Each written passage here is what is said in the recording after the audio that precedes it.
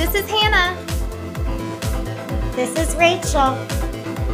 And this is What I'd Like to Tell People.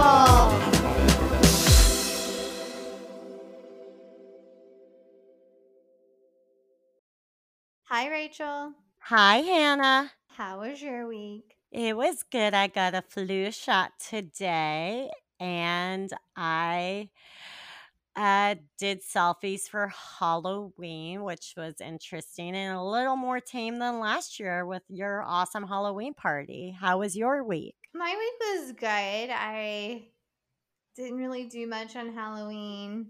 I did carve pumpkins this past week. I don't know. I feel like, was that this week or was that last week? I think it was last week.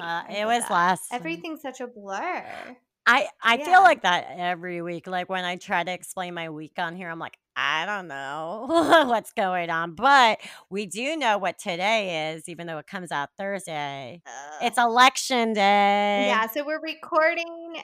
Yeah, we're recording this on election day, which I am extremely nervous because we don't know the results. And if you're probably listening, and I hope people are happy that are listening. I hope we have found out good news.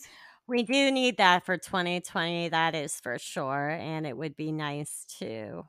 Yeah, like I'm very excited though because a lot of people voted early and did mail-in ballots, and I feel very happy that people are actually using that their voice. So that Right, yeah, a record number, which is really awesome. for sure, and that's where I'm just happy about that because we never really get that many. So it's great.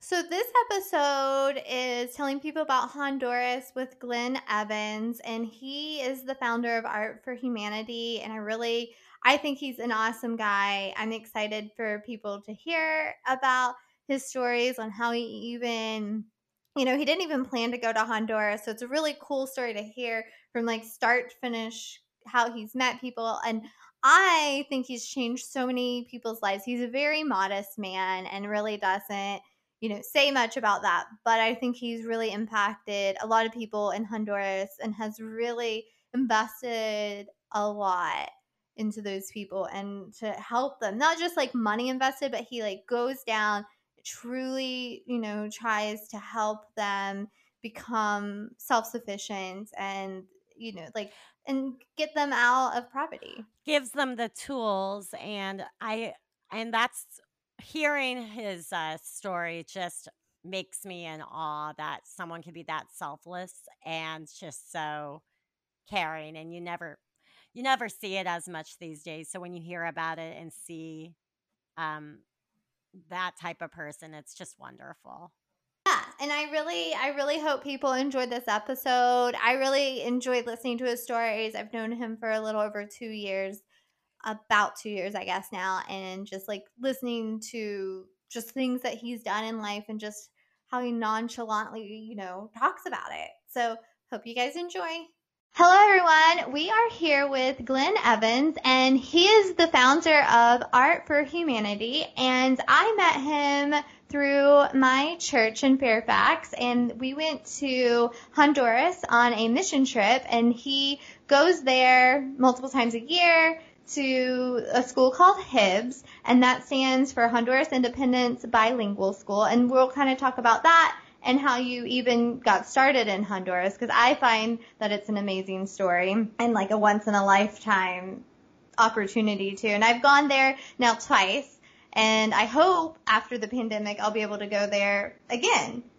So how is it during the pandemic since you're there? Well, like a lot of things in Honduras, it's a bit of a contradiction. First of all, they started off with very, very, very strict quarantine.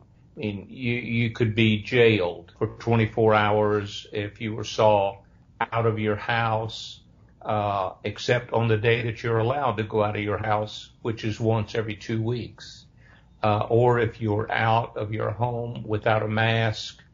And even now, you're only allowed to leave your house once every 10 days for certain activities like if you want to go to the bank. And so if you try to get into the bank on a non-day, you can't get in. And I think that's a way to try to control crowds. And of course, banking is a pretty big deal anywhere, but maybe especially here because people are sometimes receiving money from the States and from other places. And, I was in a store today, agricultural supply store, and kind of indicative of some of the contradiction. So there's signs all over the store before you go in that you can only come in with a mask, that only 2 clients are allowed in at a time. But yet, I was one of the 2 clients there, and then about 5 more clients came, and, some had masks, some didn't, and so I would say it was kind of Honduras casual with a lot of things. As you know, most things don't go according to plan, and the pandemic hasn't either. Are their numbers high there? And how? No, they're not, fortunately.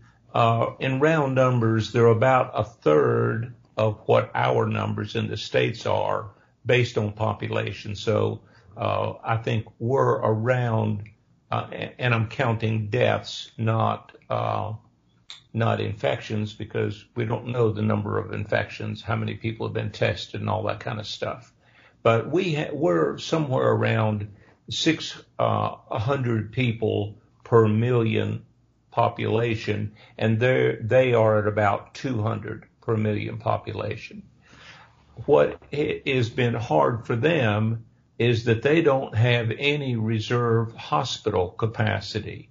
So even years before the pandemic, somebody going into the hospital, first of all, it's hard to get in. If you needed to have, I'm just going to say, some kind of a surgery that's not an emergency, it's not an appendectomy, you might wait 3 or 4 months to be able to get a slot to get in. And I've taken people, and they were just so full, they were treating patients, doing rather intimate treatments in the waiting room. And so bottom line is our hospitals were already overfull before the pandemic, and so that's only been exacerbated here now, during this crisis. So that's part of the challenge of being in a third world country that's greatly underdeveloped in every way. They don't have enough electricity, they don't have enough water, they don't have enough hospital beds or anything like that. In fact, my first trip back, when I came in August, all of my suitcases were all filled to capacity, and all the luggage that I could carry was supplies for doctors here and nurses in hospitals to use. It was mostly N95 masks and some suits, but also maybe 75 pounds of prescription medicine. And I did that again on this trip. But it was more of a crisis in August than it is now. And what most people don't understand, and I didn't know, but you can't really mail things there. So that's why you usually bring a lot of suitcases, right? You can't mail things there? I didn't hear that. You can't mail mail supplies. Like, you don't mail supplies there. You always bring them in your suitcase. Right. Actually, we do both. We send 40-foot shipping containers, but we don't do it very often because it's unreliable and very expensive. So to get a container into the country, we used to be able to get it into the country. Not shipping, not transportation, just the legal work and the taxes in country. We used to be able to do that for $2,000 per container, and now it's a minimum of $10,000. So it makes it difficult to justify, and $10,000 is for inexpensive stuff. If we were sending stuff, we'll say computers or medicine, then the cost could easily be 50 or 100,000. And it's difficult, and you don't always get all your stuff. So that's why the most expensive stuff, prescription medicines, I bring in suitcases and ask volunteers to bring them in their suitcases. And the reason we were taking them to hospitals is because very often public hospitals, the head of that hospital is appointed by the president, and they don't really have any accountability, and so they're selling all of the N95 masks they were receiving and all of the COVID tests. So you could buy them on the street, but they didn't have them in the hospital. And, that's just a part of, corrupt government. I mean, back home we talk about corruption in the government, but, it's totally different level. It's sort of like comparing a mosquito bite to a gunshot wound. Yeah, that's like a definitely stark difference for sure. Like we could say corrupt, but when I heard the story from you, it just makes me wow. Yeah. Yeah. Do you want to tell everyone kind of how you even got started with going to Honduras? Well, I guess the short answer is I didn't plan to come to Honduras, but we had a house fire, and the church where I was also had construction going on at the same time. And as you know, in Northern Virginia, where I live, when construction's going on, Latinos are doing the hard labor work. And so I befriended some of the workers at the projects and just took a personal interest in them, and came to find out that they were totally disconnected from their families. And that's because that was before cell phones. They are illiterate in English and in Spanish, so there's not a functioning postal system here, and sending letters some other way is very expensive. Very. Like one time I was going to send a FedEx letter, and it was $120. So anyway, they were totally cut off from their family, and part of my background is social science, and I thought being cut off from their family is one reason they drink too much and do some other stuff too much. And so I offered to help these 6 guys who happened to be from Honduras. I'm not sure at that time I even knew where Honduras was, other than in Latin America somewhere. And but anyway, these 6 guys happened to be from Honduras, and I made an offer to them that I would visit their family in their behalf. I would take video of these 6 guys, each one individually, talking to their family, and then I would deliver that to their family. Well, again, before cell phones and before small cameras. So the camera that I borrowed to make their video, weighed like 30 pounds and sat on my shoulder. And, but anyway, I made the video and delivered it to those 6 families all across Honduras. So my first trip to Honduras was all across. And I was touched by the families. I was really touched by the level of poverty. I've been involved in working with the poor, much of my life. And for 15 years before coming to Honduras, I volunteered in a homeless shelter in D.C., 1 and 2 days a week.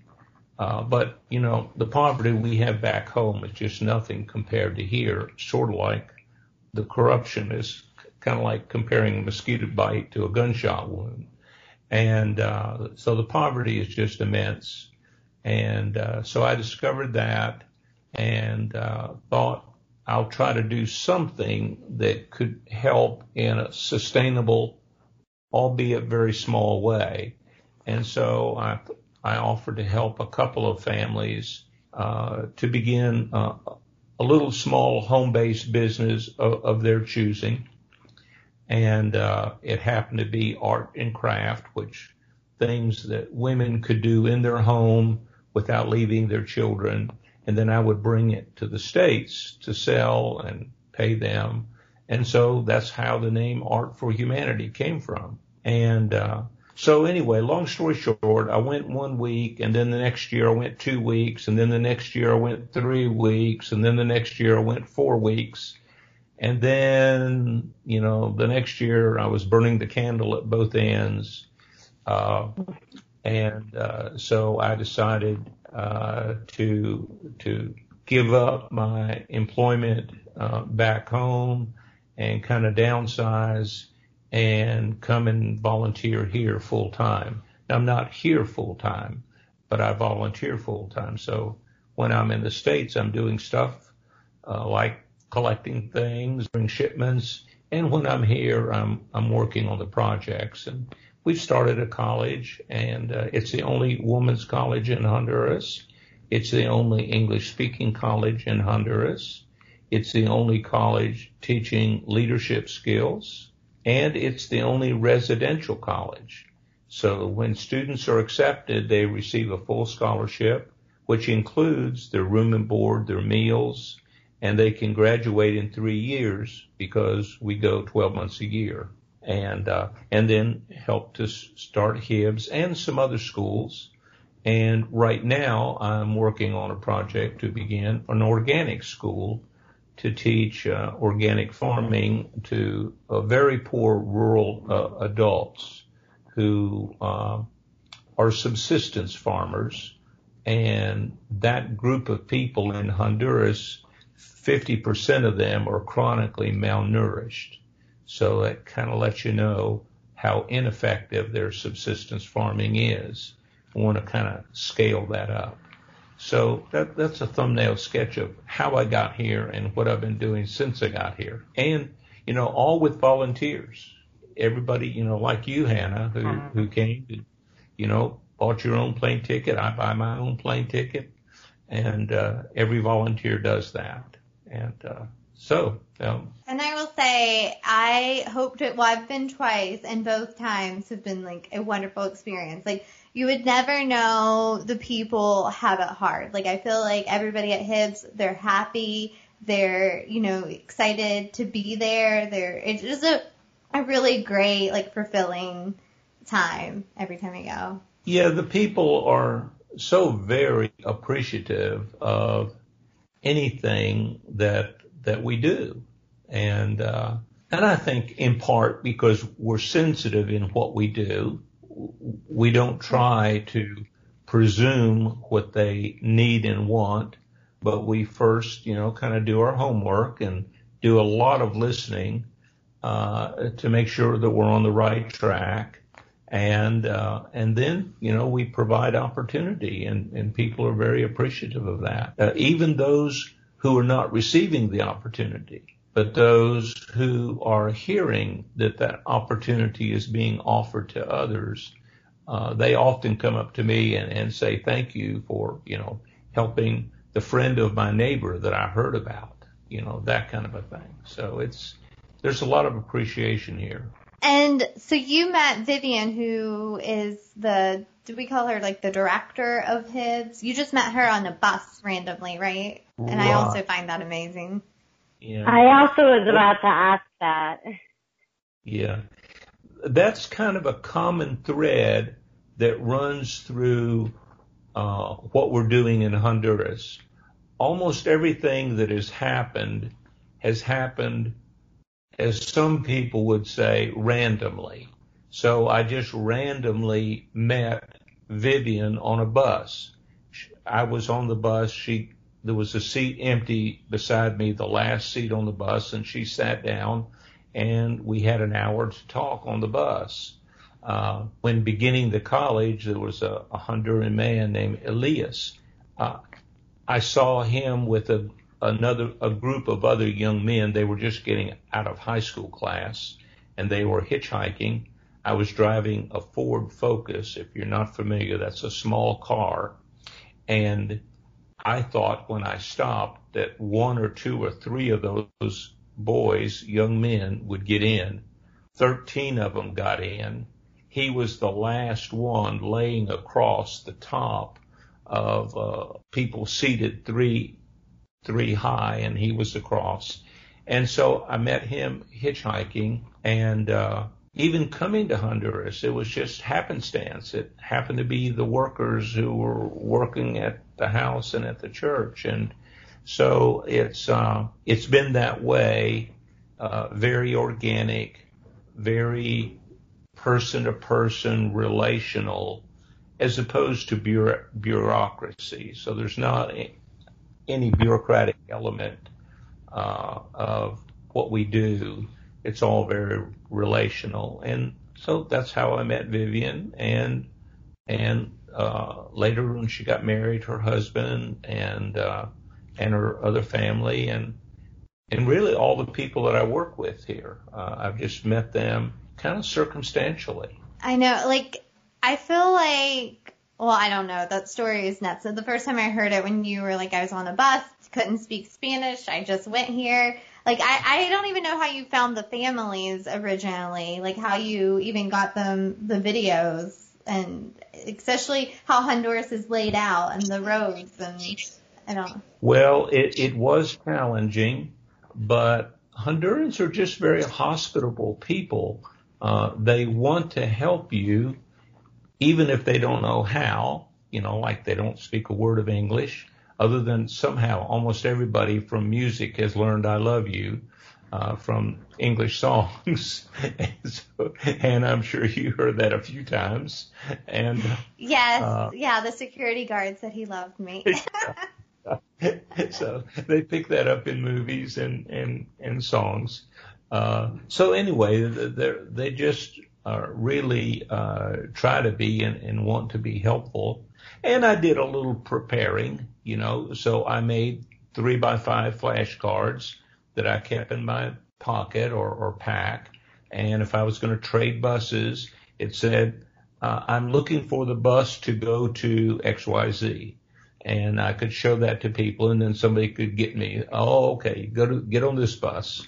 And sometimes people would just walk out on the road with me, and they would flag down the right bus because they read my card of where I was going. Now, not everybody could read the card because a lot of people are illiterate, but they would find somebody who could. And so, I did do some pre-planning like that. But again, that was before cell phones, before, without cell phones, there's not really internet available to the general population. And so I think maybe there was an internet cafe around here and there, but there wasn't much of that. And, I tell you how long ago it was. I came with traveler's checks. And, when's the last time you ever heard of a traveler's check? I've never used one. I remember my parents getting them, but I've never got one. And to cash them here, I've taken out mortgage applications in the States that was quicker and simpler than cashing a traveler's check here. So, for example, you couldn't have cashed one in a town like Kimistan. You'd have to go to a big city like San Pedro Sula, and there's typically one bank that will cash them, and they would only cash 2 a day. So if you had 20s, you could cash $40, but if you had hundreds, you could get $200, but only 2 a day. And it would just, all kinds of questions, and all the information that's on your passport, and just so much. So and some places here, it's still like that to use a credit card. So like yesterday, I rarely buy with a credit card, but yesterday I did buy a refrigerator for this agricultural project because we're storing seeds, and seeds need to be kept cool. And it took quite a while just to get the credit card processed, including lots of personal information plus all the information that was on my passport, and they had to photocopy my passport. They're called underdeveloped countries for a good reason. Yeah. And I tend to forget that, I think, when I'm at the school, like until you go out. And I feel like even in Kimistan, it's still like going to the coffee shop and stuff. It doesn't feel like you are in that underdeveloped, but then something like that happens and you're like, oh, I'm not in America, or oh, I'm not, and not saying it's not like there's a Starbucks or anything. I mean, it's not completely like here where we're at, but. Right. And even those coffee shops have only been there at the most 2 years. Yes, so those are new. Before them, any coffee served was on the street, and there would just be a woman there with pot on the curb, on the sidewalk, and making coffee right there. Like, I don't know if you were with the group that we were buying corn on the street. So you and I, people in the States, we eat corn on the cob boiled. Here, corn on the cob is roasted. And they normally have a little fire on the street. And the fire is normally in a car rim. So next time you look at an empty car rim, it kind of looks a little bit like a barbecue cooker or something. So, they'll have a little fire in there, and then they're roasting the corn, and, I buy it. And the same way with baleadas. There's a lot of street food here because almost nobody has a car, maybe 1% of the population. So people are on the street a lot, even moving from one bus to another bus. And so there's all the street vendors that cater to those people. And so I do a fair amount of my eating. That's how I ate today, with, just some little old ladies by the street, either roasting corn or making baleadas or selling coffee. But, they learned about Starbucks kind of places and then started doing their own here, or Panera Bread kind of places. Yeah. And then they have the grocery store. Was that like a new thing too? That one grocery store with the coffee shop? Well, that grocery store, when I first came to Kemistan, was about the size of a one-car garage. Wow. And then it doubled to a two-car garage, and then a three-car garage. And then now it's that kind of full-service supermarket that sells shoes and plastic goods and cosmetics and, Craft most supplies. anything. Yeah. It's cool that you got to see it develop, though, throughout it, where it was started out small and that got larger, too. That's really cool to even see that you get to see it. Yeah. Yes. Yep. The owners, the people there are, reinvested and continue to reinvest, and which Have you played a part in that, do you think? Or probably not, other than patronizing there and, that sort of a thing. But you never know, because as it ends up, some of the people I work with are family of them. So maybe there was something I said that offered encouragement. So, I do the seminars at Hibbs each time I come, and also at the college each time I come. And, maybe something I say there, and I'm often talking about business or about, kind of life skill sets, like how do you make good decisions, and, in a simple kind of a way, how are good decisions made? And so maybe I said something along the way that got passed around somehow. How. Well, and you have the school there, and the kids, probably go home to their parents, and the school's been there a while. When did the school? It's like 15 years now. Yes, I think it was maybe 2008 that it opened. I'm not so positive. 12 years. Yeah, something like that. Maybe 2006 even. I have to go by and look at their placard to see. I'm not good on dates. Every time they ask me about my car. I have to go look at the papers to see what year my car is.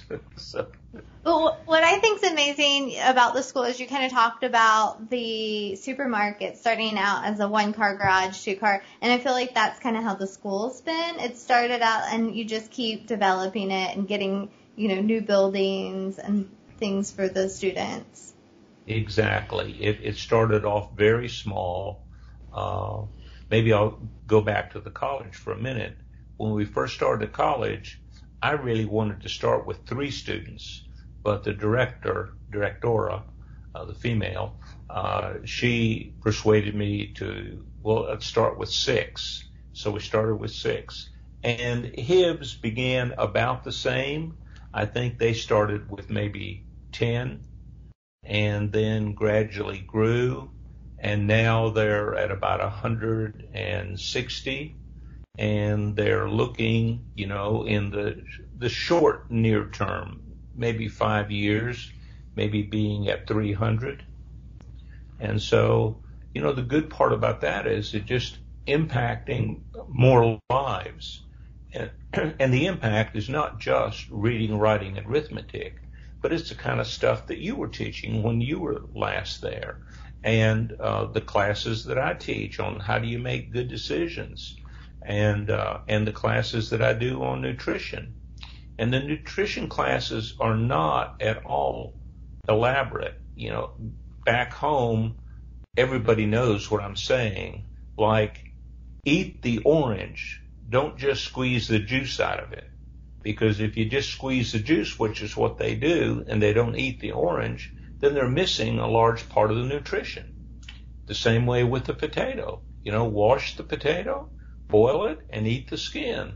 And 60% of the nutrition in a potato is on the outside of the white. And so, and it's difficult. I mean, they'll politely listen and say they're not going to peel their potatoes, but they continue to peel them. And so, I hope the bring girls and boys in our class, because we did sex education, I hope they weren't just listening and saying we're not going to peel the potato.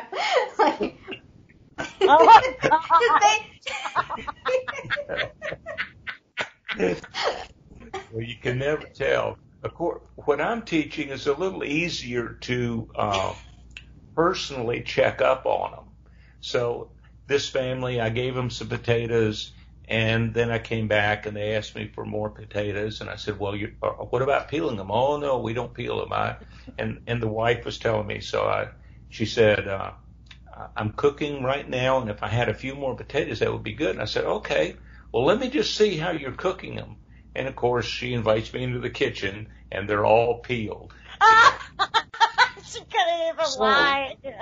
I take that as a good teaching moment, and I said, oh, and you're going to fry the potatoes? Yeah. I said, fry the skins for me.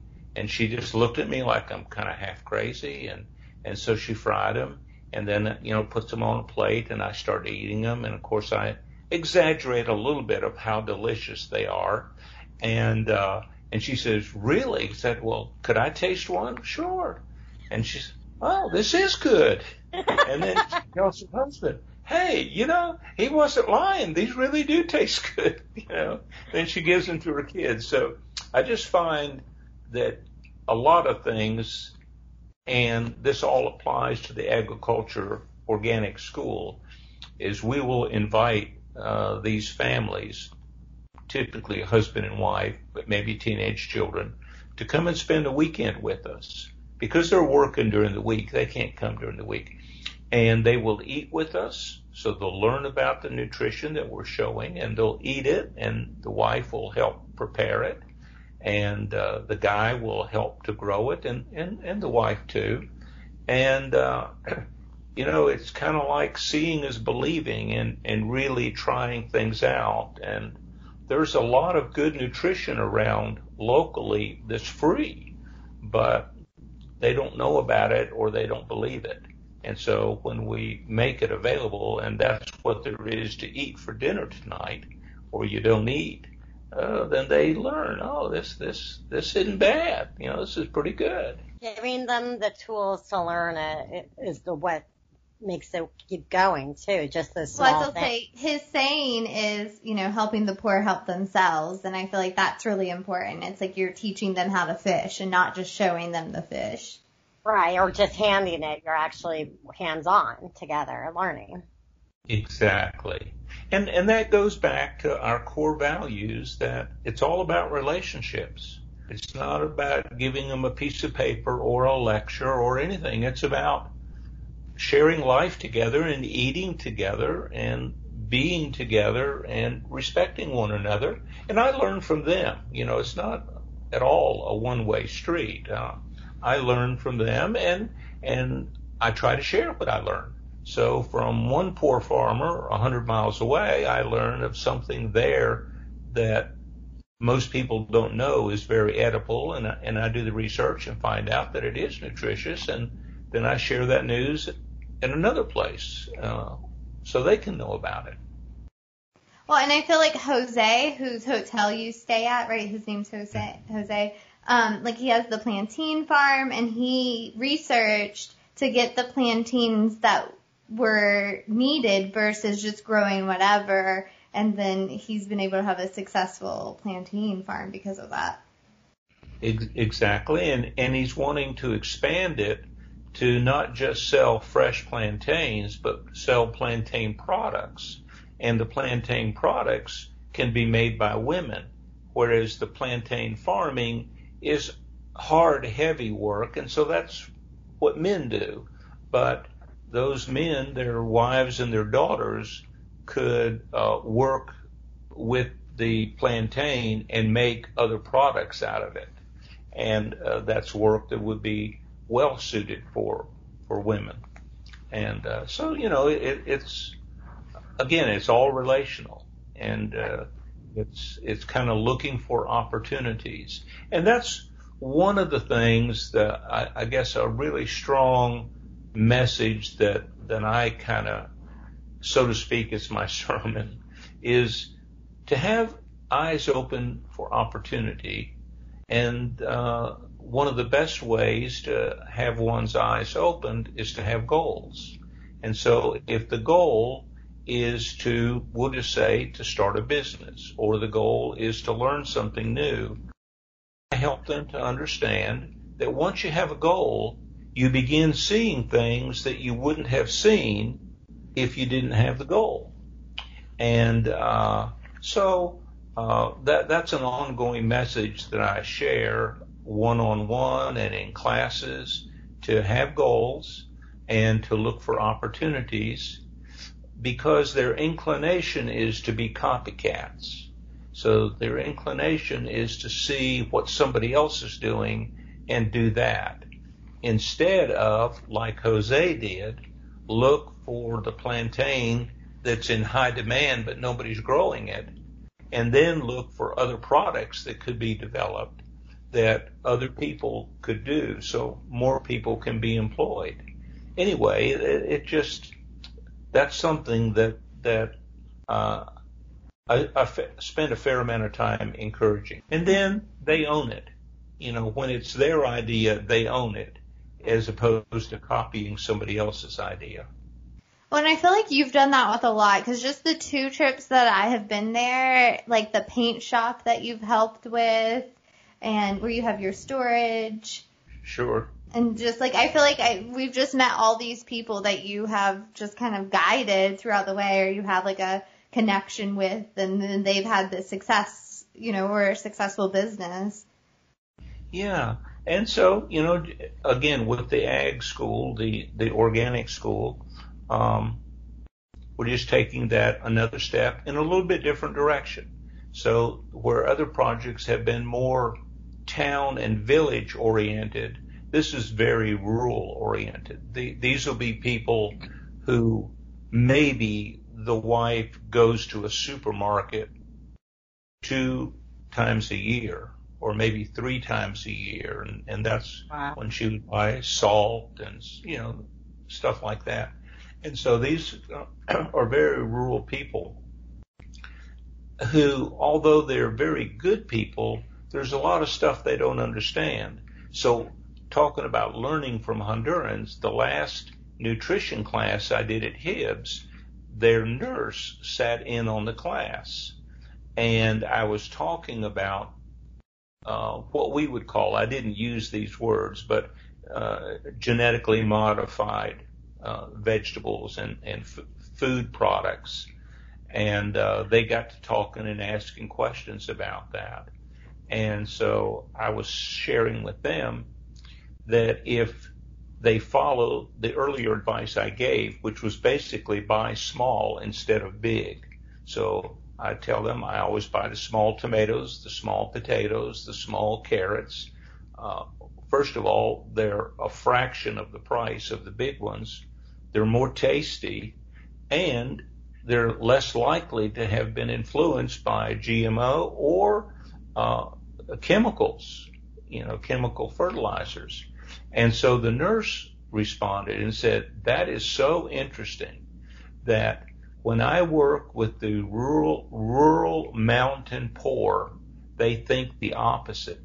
They think that their small tomato is not as nutritious, and so they want to come to town and go to the supermarket and buy a big tomato. And so, again, I've learned from them, and now I will pass that on in the organic school, just like I kind of passed it on with you. And so another example of I learn from them, and I pass on what I learned. TELLINGPEOPLE. Telling people. Did I win? No, you just told people how they can get 15% off our merch. They'll just need to go to our new website and hit merch and order our wonderful t-shirts with our faces on them. Order now. More information in our episode notes. Now back to our episode. Glenn, what would you like to tell people? Well, as I reflect over my volunteer work in Honduras, I think the idea that comes to me to share with other people is it is truly amazing what can happen through casual acquaintances. So I think about the casual acquaintance of meeting the laborers who are working on my house and at our church. And I could have walked by those laborers and never noticed them, never said a hello, but I did.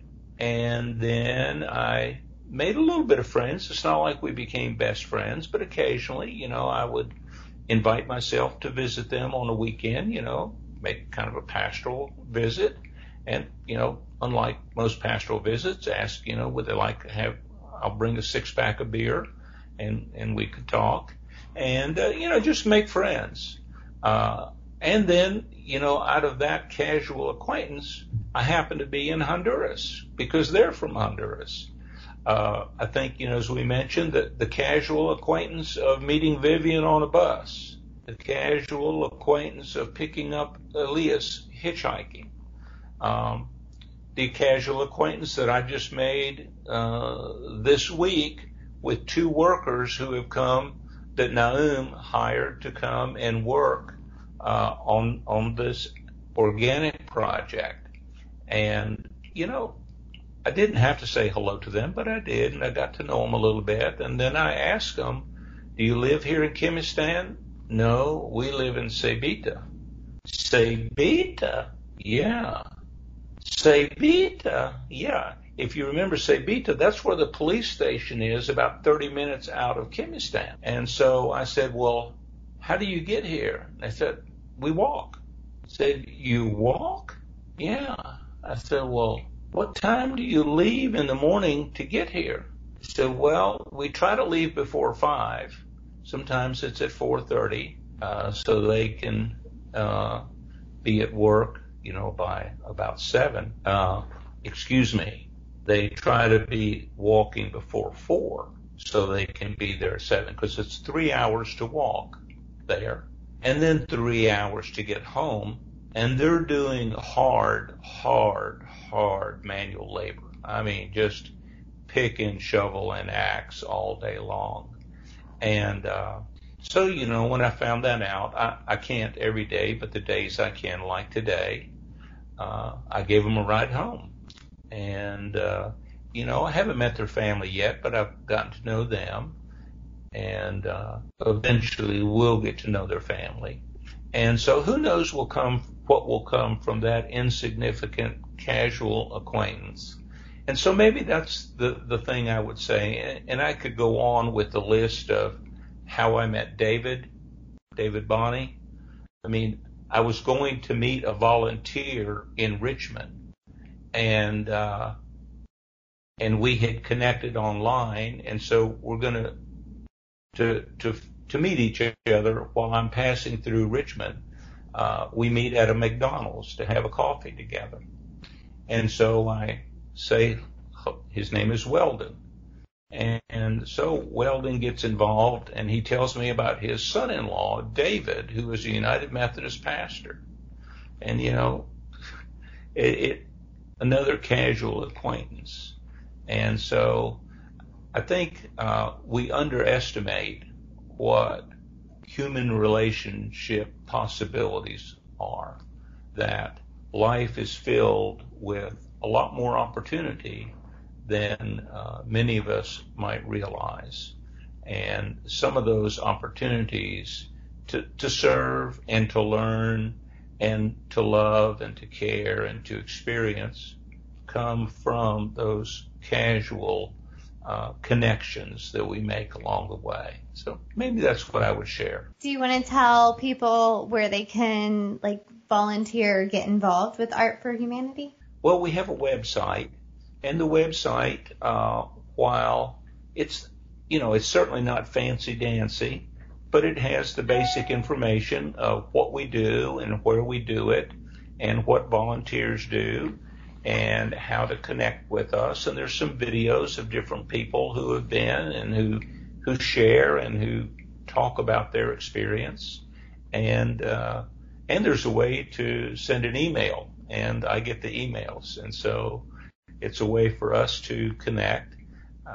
And that's, that's one of the highlights of my day, is to connect with a new person and to, and sometimes, just a couple days ago, it was a high school student in Arlington who is of Honduran descent. She wasn't born in Honduras, but one of her parents was.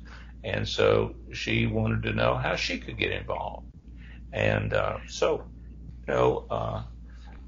probably our web page is the best way to do that, and that's artforhumanity.org.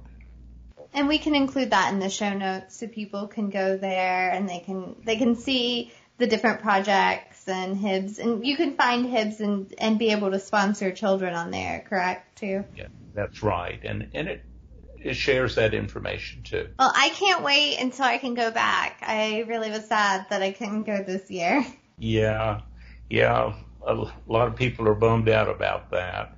And a lot of people here are really bummed out that you and Andrea and others haven't been able to come. And so they're looking forward to when you can. We'll have to try to do another virtual event like we did at the beginning.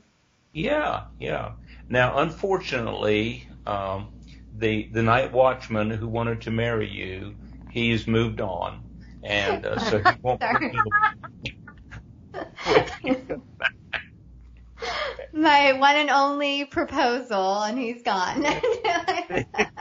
Oh, man. Well, I guess maybe there'll be another one.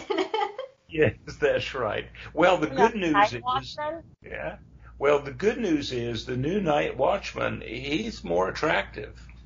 Oh, that's good to know. Well, there we go. Upgrade. Yeah, that's right. Yeah. It was a very interesting experience because I can't speak Spanish, so I was having him use Google Translate, and then he said he loved me and that he asked me if I were married.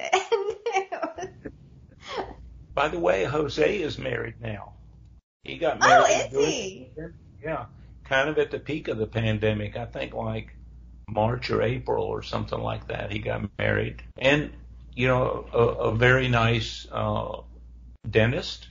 In fact, when I came here in August, because my dentist shop had been closed down and couldn't get my teeth cleaned, I got her to clean my teeth. It's best tooth cleaning job I ever had. Oh, really? Yeah. Oh, I mean, Well, it there you was go. zero discomfort.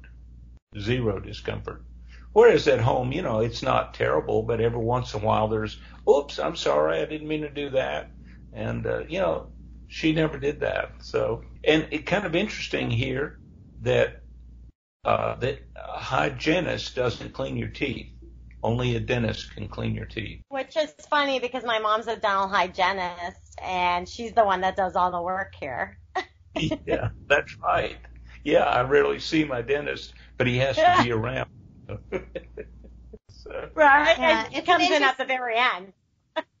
yeah, that's right. Say, okay, $50. Right. And then charge the insurance for way more. Yeah. Right? Well, thank you for doing this. I know, because you're actually in Honduras right now, which they might have known by you talking about at the very beginning. But thank you for taking time to be interviewed and talk on our show, because I find this very interesting, and I hope it gets other people involved in this cause. Well, you already made me have it too. Like I've not already was thinking about it, so it's a good cause. Well, look forward to seeing you in Honduras next time, hopefully.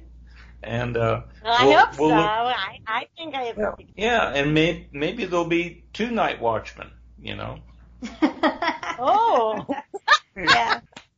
We can have a double wedding. hopefully that one's attractive. Yeah. Yes, all together. Well, thank you for your gracious invitation. I'm honored to be asked, and I always enjoy these kind of conversations, and for coaching me on how to do this. How to connect.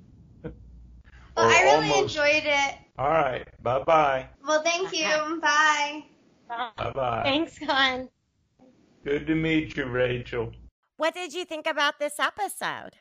I really liked it, but I'm kind of biased towards Glenn. I think that he's a very, selfless, not selfish, person, and he volunteers his time. He's really, created a great charity, and I hope that people go to his website and really look at it and maybe, give some money. Even I feel like even $1, $5, really goes a long way. I definitely agree. Honestly, like he's just amazing. Just listening to him, I can't even say anything else really because I learned so much because we grew up in such a like privileged or like great country that many others we don't ever see or hear as much, like even on our news that what's going on. So hearing that makes you even want to be like, I want to do what Glenn does. I want to try to help even more. So he might see me on the next trip, to be honest. That is for sure, because Yeah. it's just amazing. Honestly, it's amazing. And not many people, like I said earlier, do it as much, and we need to. It's just there's other people out there and we could give them the tools and help them, I feel. Well, I feel like we're one world. Yeah. And because I know people have been like, oh, why are you helping them when there's so many people in America that need help? And I try to help both. And I think his charity does, well, I know his charity does too. It's not just, going to Honduras and sending resources that Right. we might need in America, but it's like spreading, the wealth. We're all human beings and we need to help each other out. Yep. And why not spread being, kind and being a human and being in this together? Why not? Like that is you saw from my post earlier about my grandmother. She went into the villages to help with democracy. She didn't have to go do that. Like that's the thing. If you could help teach and have others learn too, and you learn from them, like I feel like that makes the world even more amazing, to be honest, is that we have all these cultures together and to help one another. So Yeah, no, exactly. Well, I am kind of stressed. So this is recorded on Tuesday, as we mentioned, and I really don't have much to say because I'm paying attention to election night. And hopefully it's good news when you guys are listening to this, your future selves. And I'm nervous too, but apparently I don't know how I'm holding it together right now. So I'm just going to nod and say what an amazing episode this was. And thank you again, Sean, for writing our theme song. You're amazing. And Hannah, what else do we have up now?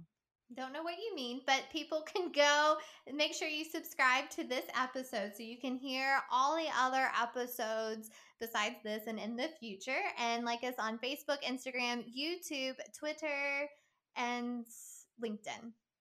And we have a website, and it is. Oh, that's what we have up. You can't ask me rhetorical questions right now. I know. I don't know why I did that to her, but yeah. So it is at whatI'dliketoTellPeople.com, and you can check out where else you can listen also. And if you want to message us, well, they don't need to check out where they can listen because they should be listening. That too. on the So you platform. should be listening. But if you want to look at our merch and find out more about us, go to our website. Yeah, and you can find that in the notes of the episode, and just make sure that you use the code telling people when you're purchasing a t-shirt so you can get 15% off. So hope you guys have a great week. Until next week. And this was What I'd Like to Tell People.